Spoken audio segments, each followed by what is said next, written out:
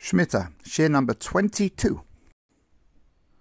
Concluding our discussion on bitachon, which is necessary for this 7th year, let's learn an amazing teaching from Rabbi Berel Wein, who explains why Shvi'it serves as a test. The difficulty inherent in the observance of the mitzvah of Shemitah is apparent to all.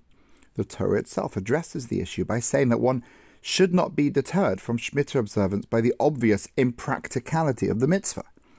Thus, Shemitah, unlike many other mitzvahs, becomes a test of belief and faith.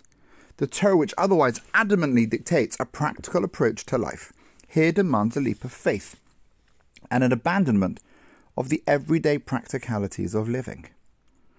After comparing Shvi'it observance to Akedas Yitzchak, the binding of Yitzchak, Rabbi Wein writes, this correlation between the Akedah and Shemitah can help us understand why it is the mitzvah of Shemitah, over and above any other mitzvah, that was chosen to represent the divinity of Torah from Sinai. For to all of us today, Sinai is a matter of faith. It's a belief that our ancestors were not liars, that their transmission of the Torah and its values was correct in form and in interpretation, and that the standards of behavior outlined in the Torah are of eternal nature. For many in the Jewish world, that is a tall order of belief to demand. The modern world is long on narcissistic pleasure and short on faith and sacrifice. But without faith, without a feeling of the spiritual and supernatural, life is a very scary place and experience.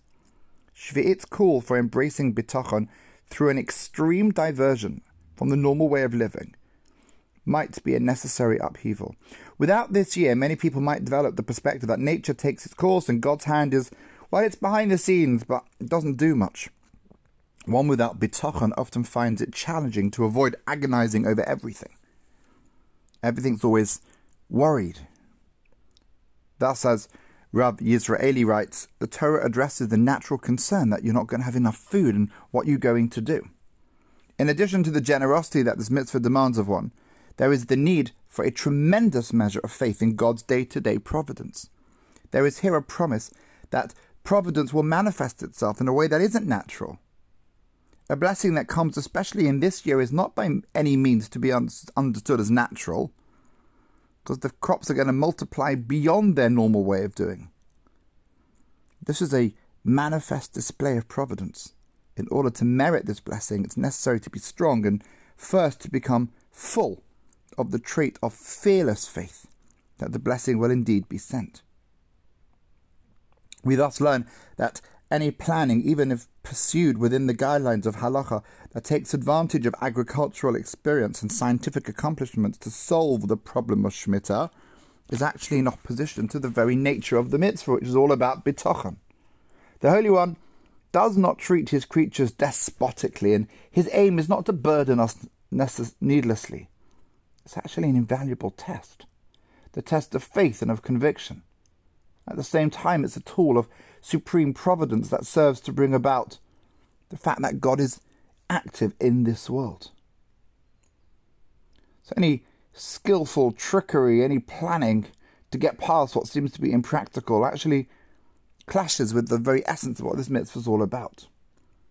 So here we have a mitzvah that imparts emunah and bitachon through its extreme nature. It's a test of faith. The difficulty of observing Shvi'it is an integral part of its message. This one's meant to be difficult. The purpose of a test is not for God to test man, because God knows what we can do. Rather, it's actually a chance to raise our behavior. A nes is a flagpole. It's raised high up. It means miracle, but it also means a pole. So the idea of a test is to raise our game, to see what we can achieve. Will we do it? Will we forego our skills? Will we have that connection to Hashem? And the point must be, because if there's no point here, then what's the purpose of the mitzvah in the first place? It's that Hashem knows, and perhaps we need to discover it, that we have potentials and greatness way beyond our current situation, and sometimes through these mitzvahs is we get a chance to display it. That's it for today. Have a lovely day. Take care.